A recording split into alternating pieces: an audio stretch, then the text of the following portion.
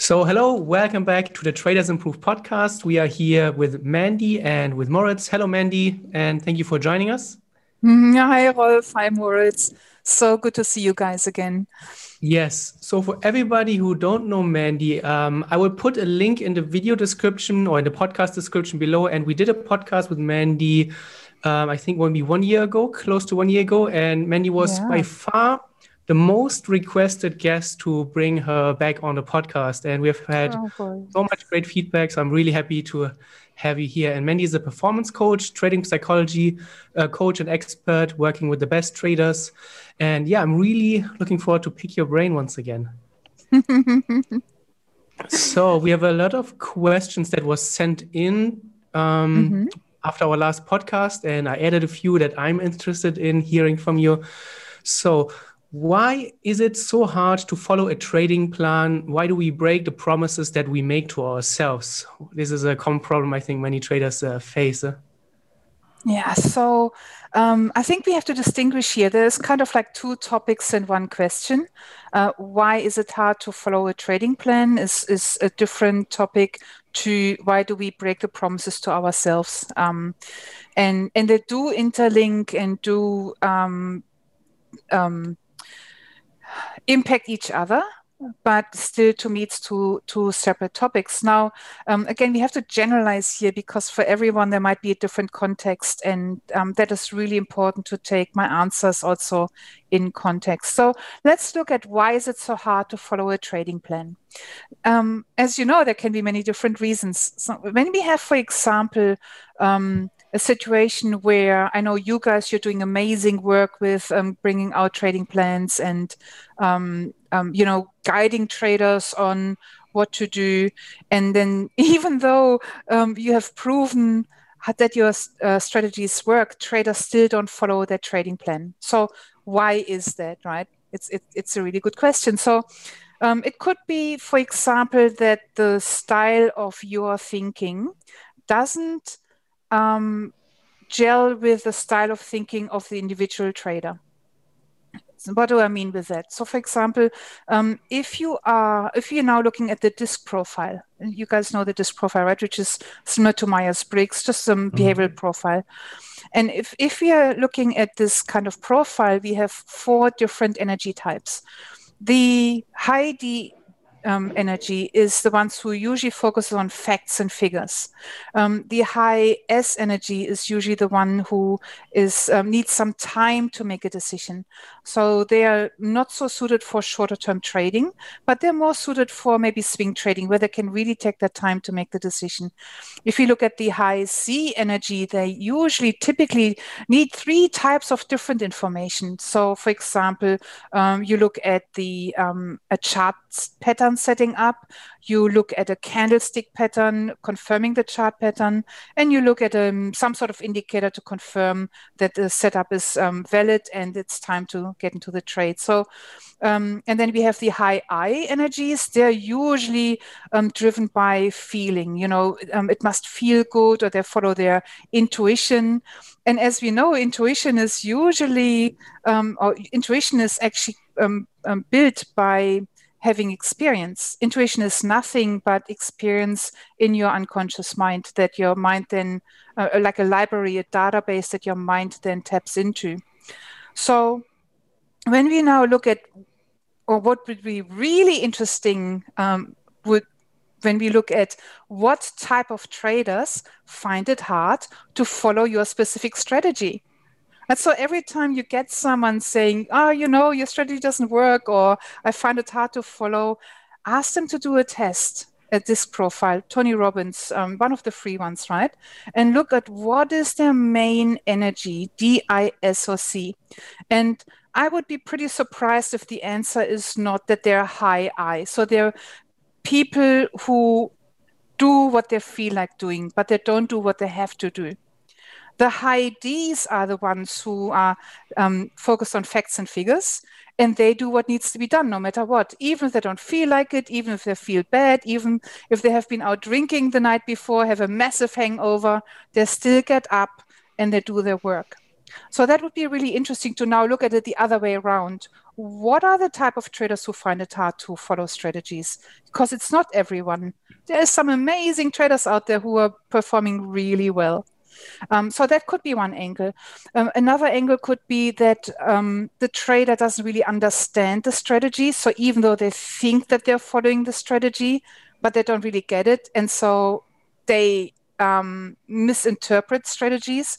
I see that a lot with my traders so the first session that I do with my traders is I make them explain to me their strategy, but they're not allowed to show me on the charts. It's like, there is no video, it's only audio, and they have to explain it to me. And I need to be able to imagine in my mind what they're doing. Mm-hmm. And you will be surprised. Like, they find it so hard to do it. Now, on the flip side, if someone finds it easy to explain their strategy in a way where I can easily follow, like a cooking recipe, then they really have understood their strategy. They really know what they're doing. So you see two totally, completely different angles. And I could give you two more if you want to. I have one question first.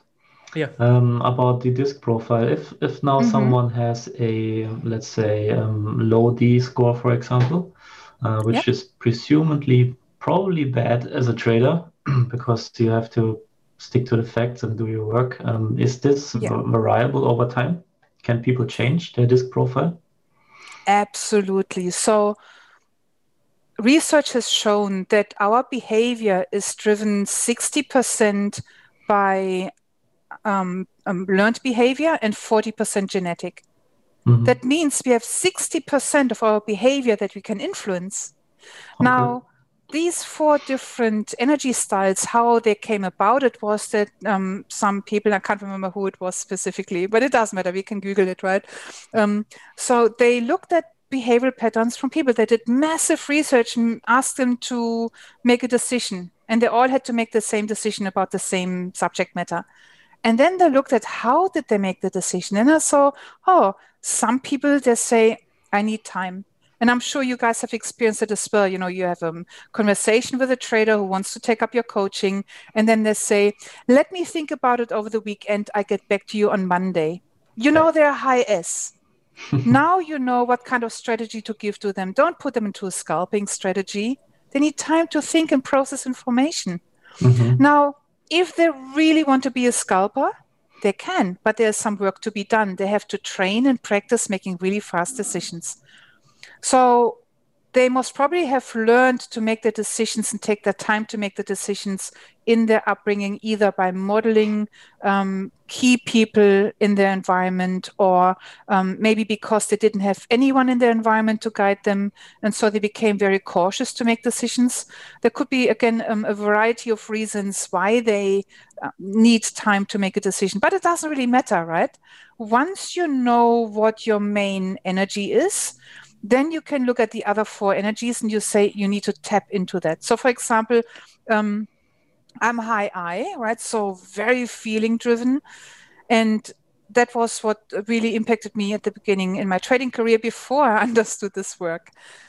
So now that once I understood it, I looked like, okay, so I need to bring some C energy into my decision-making process, meaning I don't want to have a time module in my methodology, right? I want to trade short term because that meets my personality and my need for action.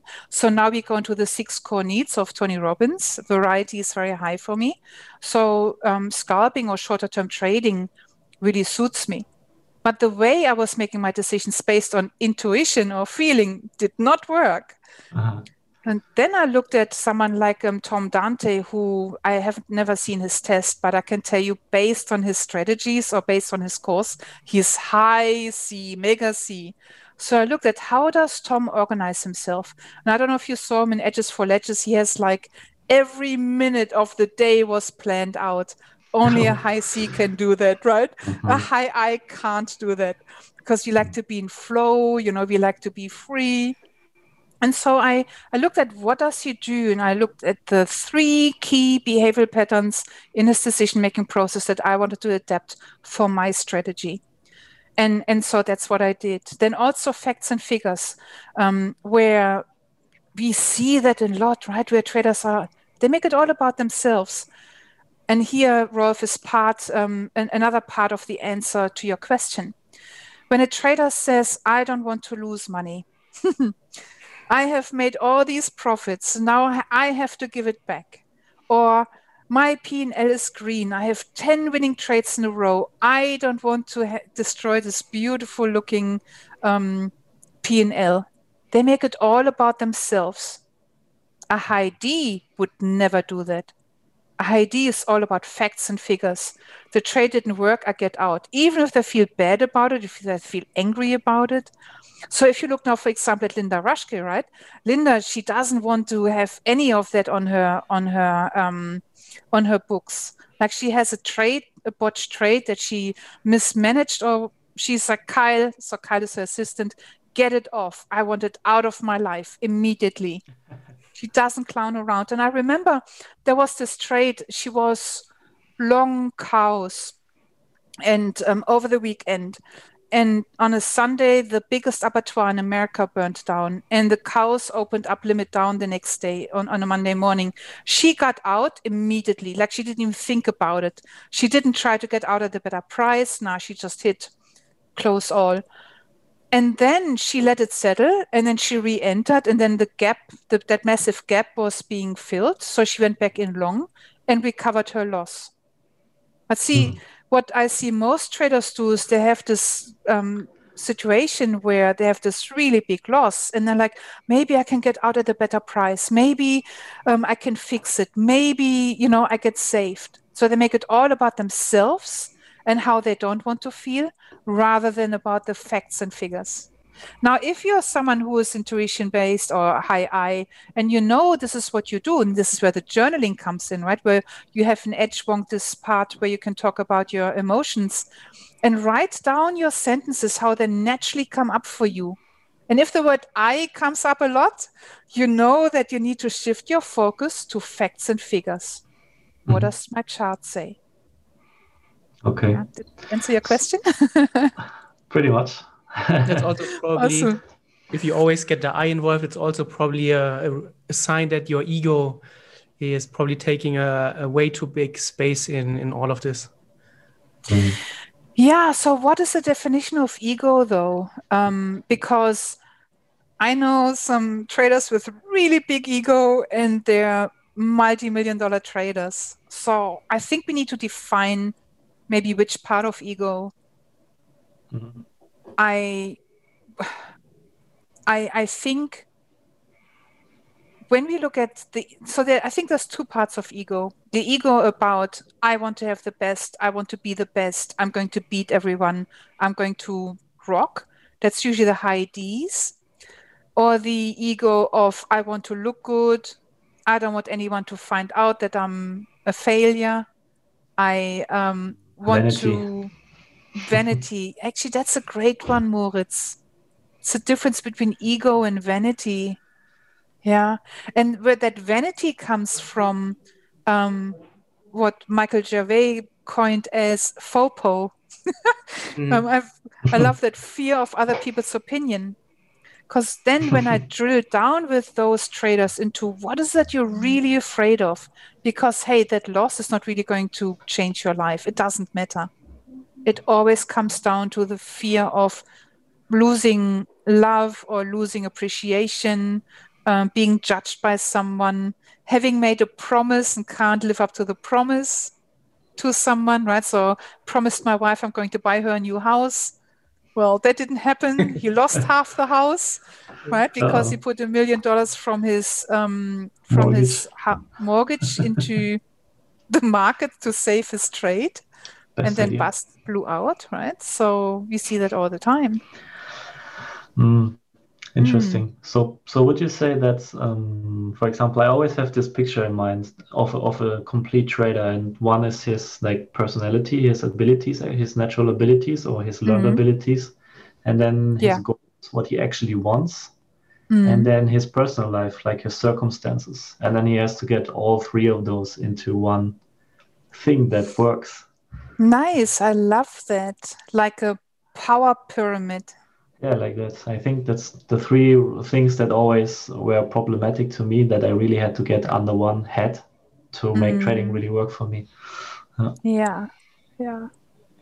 So and see, you were able to make it work for you, because I mean your results are really impressive. And so what you're saying is that at the beginning that was not who you naturally were. What you're saying is that you needed to train yourself to become this kind of person. Yeah, I met somewhere in the middle between my personality and the trading style. They met somewhere in Yeah, the middle. So I adapted a bit. I nice. adapted my trading style a bit as well. Yeah. Yeah, excellent. So Someone said to me, sorry, Rolf, I tweeted that as well. Someone said to me, oh, I love how your mind works. And I'm like, hang on, what? No, it's not that my mind works, because the way he articulated it, he described it, was like, my mind is this separate entity and it's doing its own thing. I said to him, no, I work my mind. I trained my mind to work like this, to think in a certain way. And because when we say to someone, I love how your mind works, we give our power away. It's okay for you to be like this. Or I don't need to step up and do the same. Yeah, agree. Yeah. right. So the question then always comes up, how do you find the trading style that fits yourself? So I guess from what you've said, the DISC profile test probably is quite important to just get a general idea of your own personal makeup. And yeah, so that's how do you see that? Besides the DISC, is there anything else?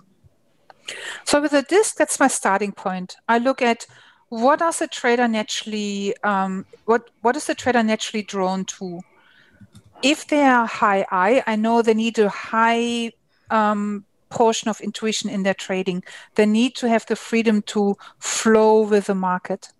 If they're high C, that would be a killer for them. In contrast, if we regulate a high I too much, that stifles them and they can't make decisions anymore, that they freeze. So you start with what is your natural energy? And then you bring elements from all of the other three decision-making processes in as well. So for example, if you have someone who is highly intuitive, well, they still need to have a system and a strategy to follow. Why? Because the market has certain patterns that are that we can forecast and that are quite reliable, and then also tell us when we are wrong. So if we don't have this kind of benchmark, how are we going to make decisions?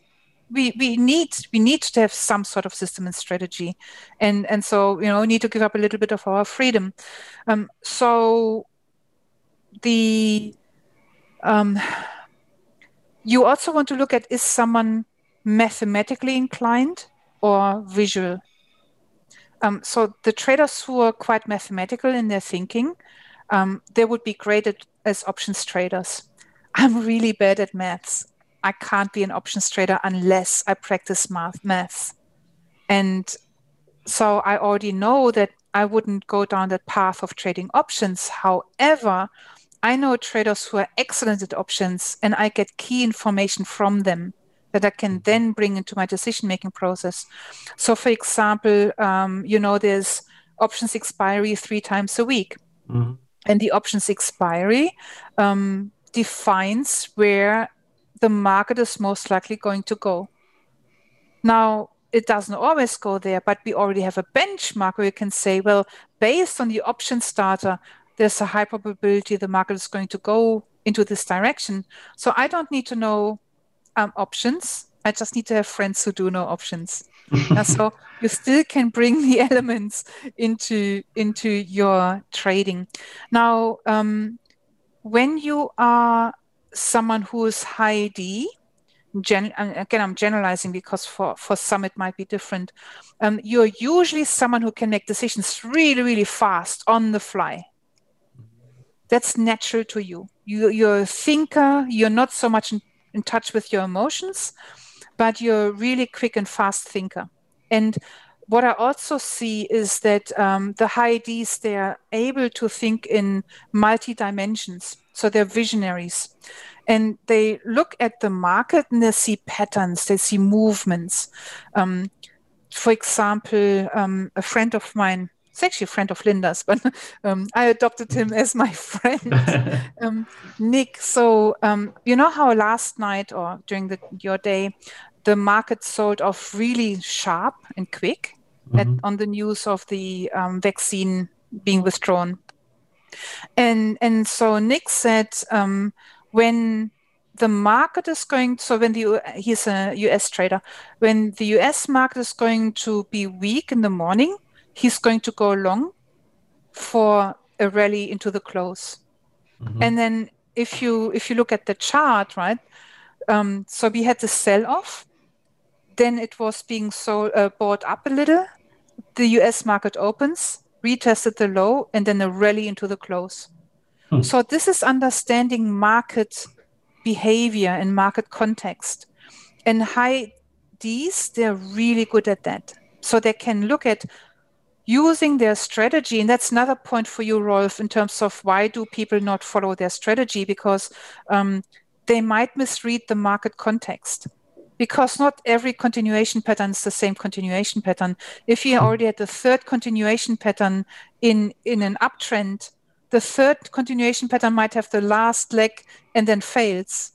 Whereas if you have the first or the second one, it might be more reliable. So that comes back to Wyckoff's 3 pushes up before the market rolls over and does a retracement. So also understanding the market context. Now,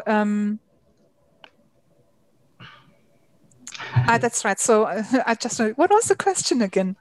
So that means if I'm someone who doesn't know how to read market context because I'm a detail person, I can train myself. And again, I'm not good at it. I'm more of a detail person. But I looked at how does Nick or how does Linda or how do other big picture visionaries make their decisions, and then studied them and practiced it from them, learned from them. Basically just model them. Exactly. Yeah, just model them. And then if you are, for example, if you are an intuitive person, but you know you need to learn to follow the rules and have more structure, does it just come down to forcing yourself, or how does because I think there are many people who maybe also have this intuitive as an excuse, probably because they don't want to put in the work, probably. Exactly. And I love your question because it's so to the point. Another big misconception that I see traders have is they think because they write something to their trading plan, they actually can do it. So it's kind of like when you want to learn how to play tennis and you put a Post-it note onto your tennis racket. You know, this is how you do your forehand, keep your arm straight. Or, you know, one of my guys is a basketball player. He used to play for the NFL or whatever it's called, like, you know, the professional league, NBA, that's the one. Yeah, NFL is Australia for the NBA. And I said to him, you know, what makes the difference between hitting the hoop and not? And he said, your elbow. It could be just the elbow is just a little out. And so it's kind of like if he were to put a Post-it note onto the basketball, keep your elbow close, you know. Doesn't work this way. You know, he said, no, he has spent hours, and we know all these stories, hours and hours and hours practicing his technique. In trading, we need to do the same. So we need to go on live market replay and train and practice that strategy. So I don't know how much your traders are doing it, but if they're not doing well, I would put them on live market replay and tell them, trade this one strategy, this one setup, I don't know, 100 times in live market replay in one day, and then see your numbers, your performance improve like a world champion. Again, who does it? You know, they all want to trade live immediately. It comes down to, And I think one thing that I picked up from the Marty Schwartz's book, Pitbull Champion Trader, is that he uses a physical checklist for every single trade. So I always recommend, if you have problems following the rules, then you just print out your checklist and you really have to force yourself to tick off every box before you take a trade. And I think it just comes down, to just doing the work and just forcing yourself to some degree, and then getting Well, there I'm not slowly. sure if you really need to force yourself, Rolf, because when you have practiced your craft, it becomes second nature to you, doesn't it? Right, but there are Even if many you people don't like. who just want to trade, who Yeah, don't want to do the work of writing down the rules and printing it out, and then before you take a trade, you check it off. I think that's a yeah. big hurdle. I think absolutely. What is another one that I really liked? I think that was from Mark Douglas, where very similar, where you have one column with your profits, another column with your losses, and then you even them up as you go throughout the day. Because what we also know is traders who are losing traders, they have an avoidance strategy. They don't look at their statistics and they don't want to face reality. So I think what you're saying, Rolf, is that makes them face reality, that it doesn't work this way, just wanting to force yourself onto the market. I see that pattern often in people also that we coach, that they are very adamant about their journaling, and they do it all very well until they hit a drawdown of 4, 5, 6 losing trades, and they stop journaling, and that's the end of the story, pretty much. Exactly. That's when they need journaling the most. That's when they stop. Yeah. Right. Or I have another question about those tests, because I've done many of those psychology tests where you try to and the problem that I always have is that you always have an image of yourself, how you perceive yourself. So is it important to be objective about making the test? Because I already have an idea of what the answer will be when I make the test. So the answers that I tick off are probably going to be in line with how I view myself. The self-image, yeah. A good test has the questions articulated in a way where you are not able to cheat them. Okay. So they formulate it in a different way, or they force you to take one or the other answer, and you say, I don't like either of those answers, especially with the disc profile, right? People say, none of those answers is what I want or what I would do, and you still are forced to pick one. And so that's how they find out what is really at the core of your behavioral pattern. Right. Okay. I tried that with the Myers-Briggs, very famous personality test. I tried it like Sunday morning, Friday night, when I was drunk, when I was sober, and always the same result. So really hard to cheat those tests. Yep. Oh, it's too funny. And that's the thing, right? We don't want to cheat the test. We want to really be clear around what is our natural behavioral pattern, then play to our strengths and tap into the strengths of the other ones as well. You know, as we said before, you can learn and bring the positives of the other energies into your own style as well. That needs to be practiced and trained as well. Right. So let's assume the trader has a strategy and he starts trading. And in the beginning, obviously, the results won't be that great. How do you stay motivated when things aren't going your way, when your results are all over the place and they're not what you imagined it to be when you started trading? How do you still show up every day and try to perform at your best? Yeah, excellent. So again, if you look at the disc profile as a basics, the high D does whatever it takes. Even if they feel bad, they don't need motivation. The high I, because they're so feeling driven, wants to give up and curl up in a corner and eat a tub of ice cream. So it's about, I think, when we don't have motivation, we have nothing to look forward to, or we are not optimistic that, or we don't really believe that we can conquer whatever we want to conquer. So when I have traders who lack motivation because they had a really bad run or a tough time, I always remind them that, yes, it's a tough time. And at the moment, it looks like you'll never make it. Your dream is just floating away from you. But are you really going to let that happen? And I help them to tap back into, no way I'm going to let that happen. I'm going to find a way, because there's always a way, and I'm going to find that way. And so what most do, they feel like they're backed into a corner. Their back is against the wall. And I say, how would it feel if your back would be against the wall of power? And look at, again, modeling. What do other traders do? And so when we look at people like Linda, I use Linda a lot as an example because she allowed me to study her. So I know her quite well. People like Linda, she makes a mistake. She gets really cranky and annoyed at herself. But 5 minutes later, she has already forgotten it. Or she would send me a message saying, oh man, this trade, I mismanaged it, cranky. And then, I'm not on my computer. And then 10 minutes later, I come back to my computer. I'm like, oh no. And she's like, what do you mean, oh no? She's completely forgotten about it. She's already moved on to the next trade. Now, that can be practiced as well, because that's something that we have learned, again, in our formative years, to be someone who always puts the past into the future, as they say in landmark education. And then we keep the past in the future to protect ourselves. And we keep having that sense of regret. And the sense of regret is what then brings us into, going on tilt and revenge trading, etc.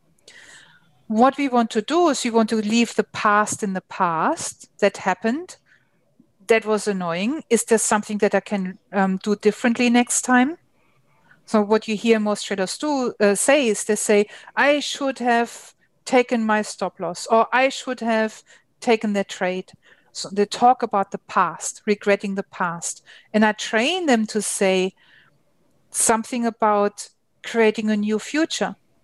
Next time I will handle the trade this way. Next time I do it differently.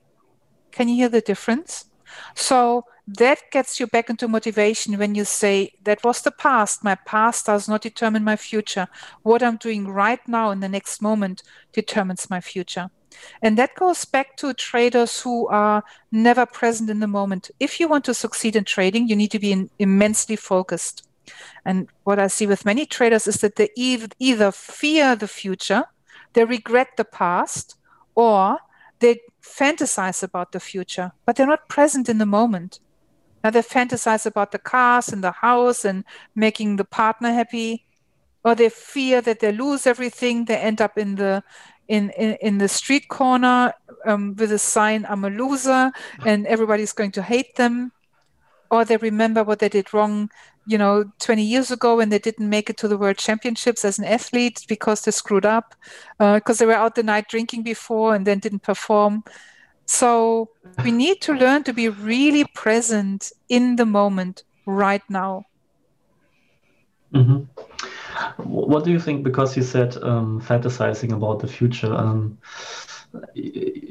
I think what you mean is while we are executing, actually, while we are on the charts, right? Because for me, I use, for example, visualization a lot to motivate myself. And that's one of the most important tools I have is when I'm sitting there Friday night, my eyes are bleeding, and I'm sitting over some Excel files and I'm asking myself for a minute, what the hell are you actually doing here? And then I use that vision of the future that really then propels me forward for the next 2 or 3 hours to do even more work, go the extra mile. Yeah. Right. So what you're saying is that you use visualization and fantasizing about the future, but not when you're in the middle of a trade. Exactly, yes. Yeah. Yeah. So that is what you talk about is, what's it called again? It's a different name. It's not visualization. It's also not fantasizing. Manifestation, exactly. Yeah, manifestation. Because you prime your mind to look for answers to how you can achieve this thing. Yeah. Is that something that you use with your clients, for example, as a technique that you teach them? Or not so much. It's actually something that I could add to my toolbox. It's a really good idea. I'm more like practically focused, helping them to think differently in the moment.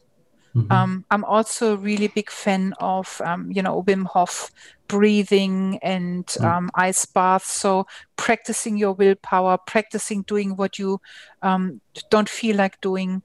And but you don't do that when you're in the trade. You do that outside the arena. Yeah. Once you're in the arena, to start your Wim Hof breathing is not going to help. You want to do that really every morning or every evening. So when you're not in a trade. But yeah, I love your idea with the visualization. I kind of do that. My first session with them is your ideal average day and creating a performance improvement plan to get to a certain point.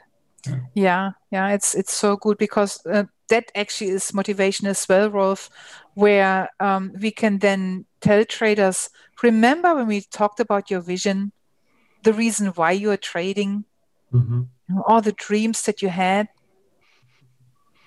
Yeah. It's probably also a very fine line between having unrealistically high expectations and making them achievable. Yeah. Breaking them down in smaller goals also. One more question I have about this topic is, because you talked about Wim Hof breathing, what about circuit breakers? That when you are having a really bad day and you're just completely out of sync with the market, do you teach your clients anything that pulls them out of this horrible downward spiral? I kind of work with them on not even getting there. Because if we look at, so what I suspect is that you talk about going on tilt or revenge trading. When we look at revenge trading going on tilt, all these behaviors, they're addictive behaviors. And their addiction is always driven by fear. So once we find out what they're most afraid of, that's where I tend to go with them outside a trading session, of course. So what is that you're really most afraid of? Because then we can transform that. Once they know what they're most afraid of, we can then take the well-being approach and say, I really get this, so let's make sure that this doesn't happen. It's kind of like with driving again, when, we can have we can have accidents. I don't know where I came to exercise now. We can have accidents. And so we put, the airbag, the seatbelt. Seatbelt, exactly. And drive, cars, or the cars are being tested nowadays in terms of how safe they are. So we do our best to protect ourselves. I call that protective pessimism, where I'm not pessimistic, like, oh my God, this can happen. It's like, no, what can happen, or risk management. And then I need to make sure that should that happen, that I'm protected. And now when that anxiety, that trigger is removed and resolved, the traders don't go on tilt anymore. Because then the addictive behavior is not being triggered anymore. I see. So they basically have a multi-max daily loss, for example. They hit it, they get out, and that's it. No hard feelings. Yeah, they're just like, oh man, I'm not feeling it today. I go and do something else with my life. Okay, interesting. It took me years to get to that point, but now I'm cool. Yeah. And once you get there, it's like, why didn't I do that earlier? And it's this peace of mind. It's like, I just come back tomorrow. Market's too crappy for me today. Yes. Yeah. So one thing that I'm very interested in, because you mentioned it's very important that you learn to be present. Or that you are present actually, but how do you get there? How is there techniques or things that they can do? Because it's obviously very tough. Yeah. It is, especially in our society, with everything, every 5 minutes you get a break for advertisements when you watch TV, or, just a short attention span that we have nowadays. So I'm not a big fan of meditation. I found that when someone has anxiety, meditation actually makes it worse. And I spoke to a few psychologists, and they kind of confirmed that. And I don't know if that was confirmation bias, that I only spoke to psychologists who agreed with me, or but it can trigger or increase anxiety. So I'm a big fan of mindfulness, where I savor the moment. I'm not a big fan of gratitude either, but that's just a personal thing. I don't know why.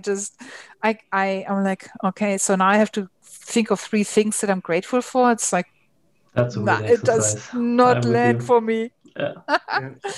And but for others it lands, right? But what I'm a really big fan of is creating 3 things that I'm grateful for in my day. So every day I want something that I'm that I'm looking forward to. For example, going for coffee with my friend and having an epic conversation. Then I savor that moment where it's like, oh my God, I'm really enjoying this conversation right now. And that's kind of savoring, and gratitude is what I do, is slapping over for me. So if you look at positive psychology, they say savor the moment and have 3 things that you're grateful for. Savoring the moment, or having a really nice cup of coffee. I savor that. The first sip of my coffee in the morning is like, that gets me into the present moment. I also do exercises that I learned from Feldenkrais. So, for example, you put your hand on the top of your leg, and then you think about, what does my leg feel underneath the palm of my hand?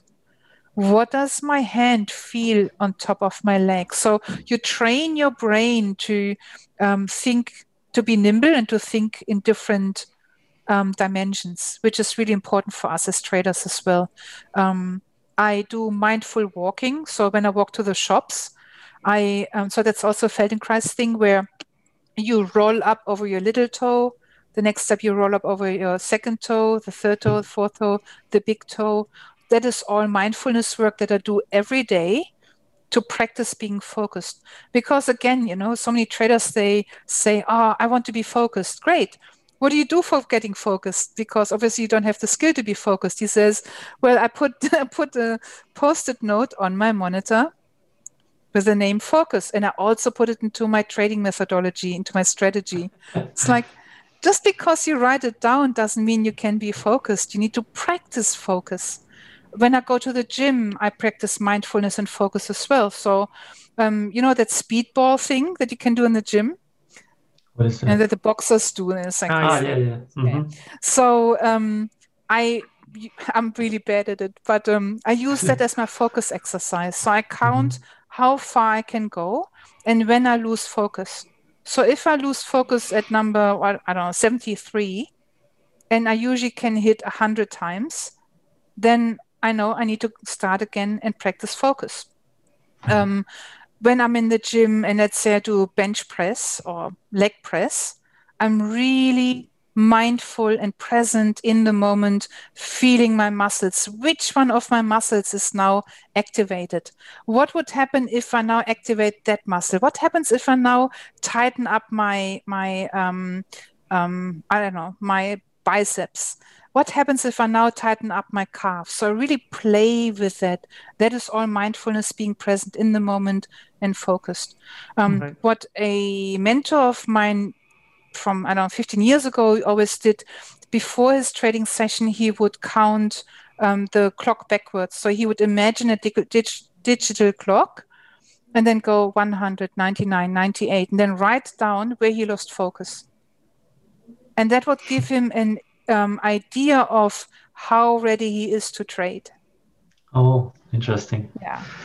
So daily, how do you say, performance, or how you feel on a daily basis? You can measure it with these things. I knew a poker player who would do a Sudoku. Like in the morning, he would go to the coffee shop and do a Sudoku of the same difficulty level every day, and then he measured the time.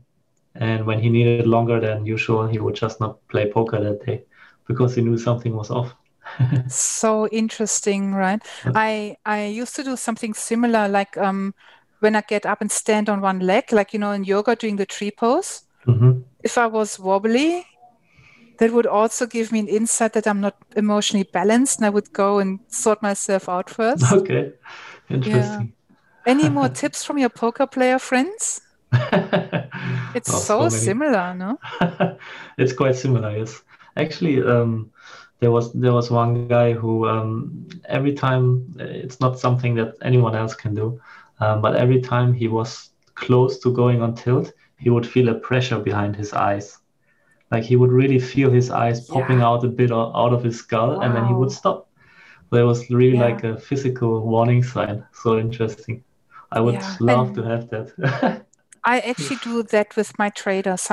So that's part of the journaling they have to do. Before you went on tilt, what happened? And they usually can't remember. But the longer we try that, right, they become more and more aware. And there's always something That gives you away. that, yeah. And say, okay, so where do you feel that feeling of frustration or anger? So your friend felt it in his head, right? Yeah. Most people feel it in their stomach. Uh-huh. So from a kinesiology viewpoint, I started seeing a kinesiologist lately. She explained to me that is when you have that feeling in your stomach or in your solar plexus, that is a sign that you feel disempowered. So your power has been taken away from you. You lose control. When you have that feeling in your upper chest, that is usually related to a lack of self-belief. Mm. Or was it the other way around? I have to ask her again. Not that I tell you something wrong, but I can check that out with her. So I'm going to ask her what it means when it's in the head. So the body is so powerful and can give us so many insights about our limiting beliefs, our fears. It's just amazing. And now when we know these things, we can go into preventative measures. So you feel that feeling behind your eyes, or he feels that feeling behind his eyes as a warning sign, and now it becomes emotional guidance system. Ooh, I start feeling superwoman creeping up, so I better stop. Or I start feeling woozy in my, feeling weird in my solar plexus. So maybe I feel like I'm losing control again. I need to sort myself out first. So powerful. Yeah, yeah. So this is the skill of self-awareness then that is also often brought up, I think. Yeah? How do you develop self-awareness? Is it just trying to listen to yourself or just what I do, for example, is because I noticed that I'm very easily distracted, or I became that, and I think how I use my phone is a very big part of that as well. And what I do is, for example, I walk my dog 3-4 times a day, and I don't take my phone anymore with me. I don't listen to podcasts. Nice. I just try to be there and just try to pay attention. Or when I'm in a grocery checkout line, I don't pull out my phone, and I don't try to give in to this reflex to pull out your phone every 5 seconds. So self-awareness is probably very similar, that you just try to listen to yourself more and more and more, and until you get to know yourself better, probably. So again, there's where Edgewong comes in. You write down what you think and what you feel and what you do. So for example, let's take a really simple example. You want to learn how to sit straight. That is a lack of self-awareness. Okay. I didn't mean you, Rolf. So what you do is you have a little piece of paper next to you, and every time you catch yourself sitting, slouching, you make a little tick. And then you realize how many times you slouch. And then you get your friends also to remind you when you slouch, because often we don't see ourselves, we forget it. So we get our environment to help us as well. So looking at self-awareness in the context of trading, we want to be really aware. For example, one question I get all the time, you guys for sure as well, should I stop trading when I have reached my profit target? I'm like, why would you? If you're on a roll, go for it. And so my benchmark for stopping trading is do I still have my mental capital and my emotional capital? Are my silos still full? Am I still focused? Because if I get the urge to play with my phone, then I'm not focused anymore. If I feel I want chocolate or something, then I'm feeling deprived. And I need to take a break and get some nutrition. A banana, not a chocolate, or a chocolate-covered banana. So again, our body is so amazing in giving us feedback. In Edgewonk, you can then write down, for example, how many times during the trading session you started feeling a certain feeling in a certain body part. And the more you do that, so on day one, you maybe catch yourself 3 times. I started feeling fear in my solar plexus. Then the next day, you become better at it and you're like, oh, wow, today it was 5 times. Oh, wow, the next day it was only once. Now look at your life. What happened? Did you have a disagreement with a loved one? Did you watch news? I heard yesterday about a friend whose father sexually abused children, and she was very distraught. And I was really shocked to hear that, and it really impacted me. And so I don't know if you saw my tweet. I got out at my trade at the high tick, and then it dropped 200 points. But this is what happens when we get shocked and we are not in touch with our intuition, when we are not in touch with our mental capital. We make decisions that are subpar. So it's just write it down, write down the context. What happened just before you felt that emotion that you deemed as not helpful? And then the next step is, what can you tap into? Because you don't want to stay in there, right? So that's the difference between mental fitness and mental stuckness. Most traders, they stay stuck in that emotion, but you need to have a strategy to get mentally fit and get on top of your performance again. And this is what athletes do, what soldiers do. And this is what great traders do. They make mistakes, they feel bad, and how quickly you recover from a mental injury or emotional injury, for athletes a physical injury, determines how well you will be trading after you made the mistake. That's when really great traders are made, how quickly they really recover from drawdowns or So most traders, they make a mistake and then they go into a tilt. That's mental stuckness. I made that up, mental stuckness. I couldn't think of a better name. I like that. Mental fitness. Mental fitness is making a mistake, giving yourself 5 minutes to get really angry, and then moving on back to baseline. Right. I think that also directly ties in with something that I think is super important for any high performance activity, which is these days you read everywhere that you need to love what you do, you need to enjoy it, and so on. But there will always be times when you really, really hate it. You hate what you do, you hate your life, and it's just you have to embrace the suck and just get through it if you really want to achieve your goals. And so many people just give up right then and there when things get a bit like harder. A true Heidi, Moritz. Yeah, it's really interesting because I see so many people like, I don't know what I want to do with my life. And why not? I tried this and that. In the beginning, it was fun, then it was not. It's like, there's no activity which will always be 100% fun. It's just, if you want to be really good at something, successful, embrace the grind. Also what I see with most traders who stay stuck in the vicious circle and don't get any direction, they don't know how to think. I would really recommend them to do a course in critical thinking, in strategic thinking, in thinking in consequences, thinking in frameworks.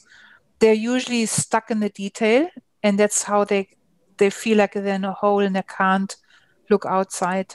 When I look at the work that you guys did with your website, that takes a visionary. Right? It also takes a visionary to do well in trading. Now, if someone is naturally a detail-oriented person, they can train themselves to become a visionary by learning how to strategically think and critically think. So when you have a trader who says, I'm stuck, I don't know what to do with my life, I guarantee you, when you teach them how to think in frameworks, so take the wheel of life and say, what is it that you're naturally already good at? And let's say they're good at people, well, then you know they shouldn't be alone at home trading at the computer. Right. Makes sense. All right. So, Mandy, I think we are coming to the end. We want to be mindful of your time. It's always so much fun. I think we could go on for a long time. So I will put all the links that we mentioned in the description below. We always recommend anyone who is interested in trading psychology to sign up with you. A lot of our students are with you as well. So where can people find you so that we know that? Well, on Twitter, it's mpx_trader is my Twitter handle. And my website is tradingpsychology.com.au. and or highperformancetrading.com.au. I have two. So yes, all through you guys, Right. We always like to collaborate. Yes. So thank you so much for taking the time. It's always so much fun. And I hope for round 3 soon. For sure. Absolutely. Thank you so much. As you said, it's always fun hanging out with you guys. Awesome. All right. Thank you. Take care. Bye-bye. Bye.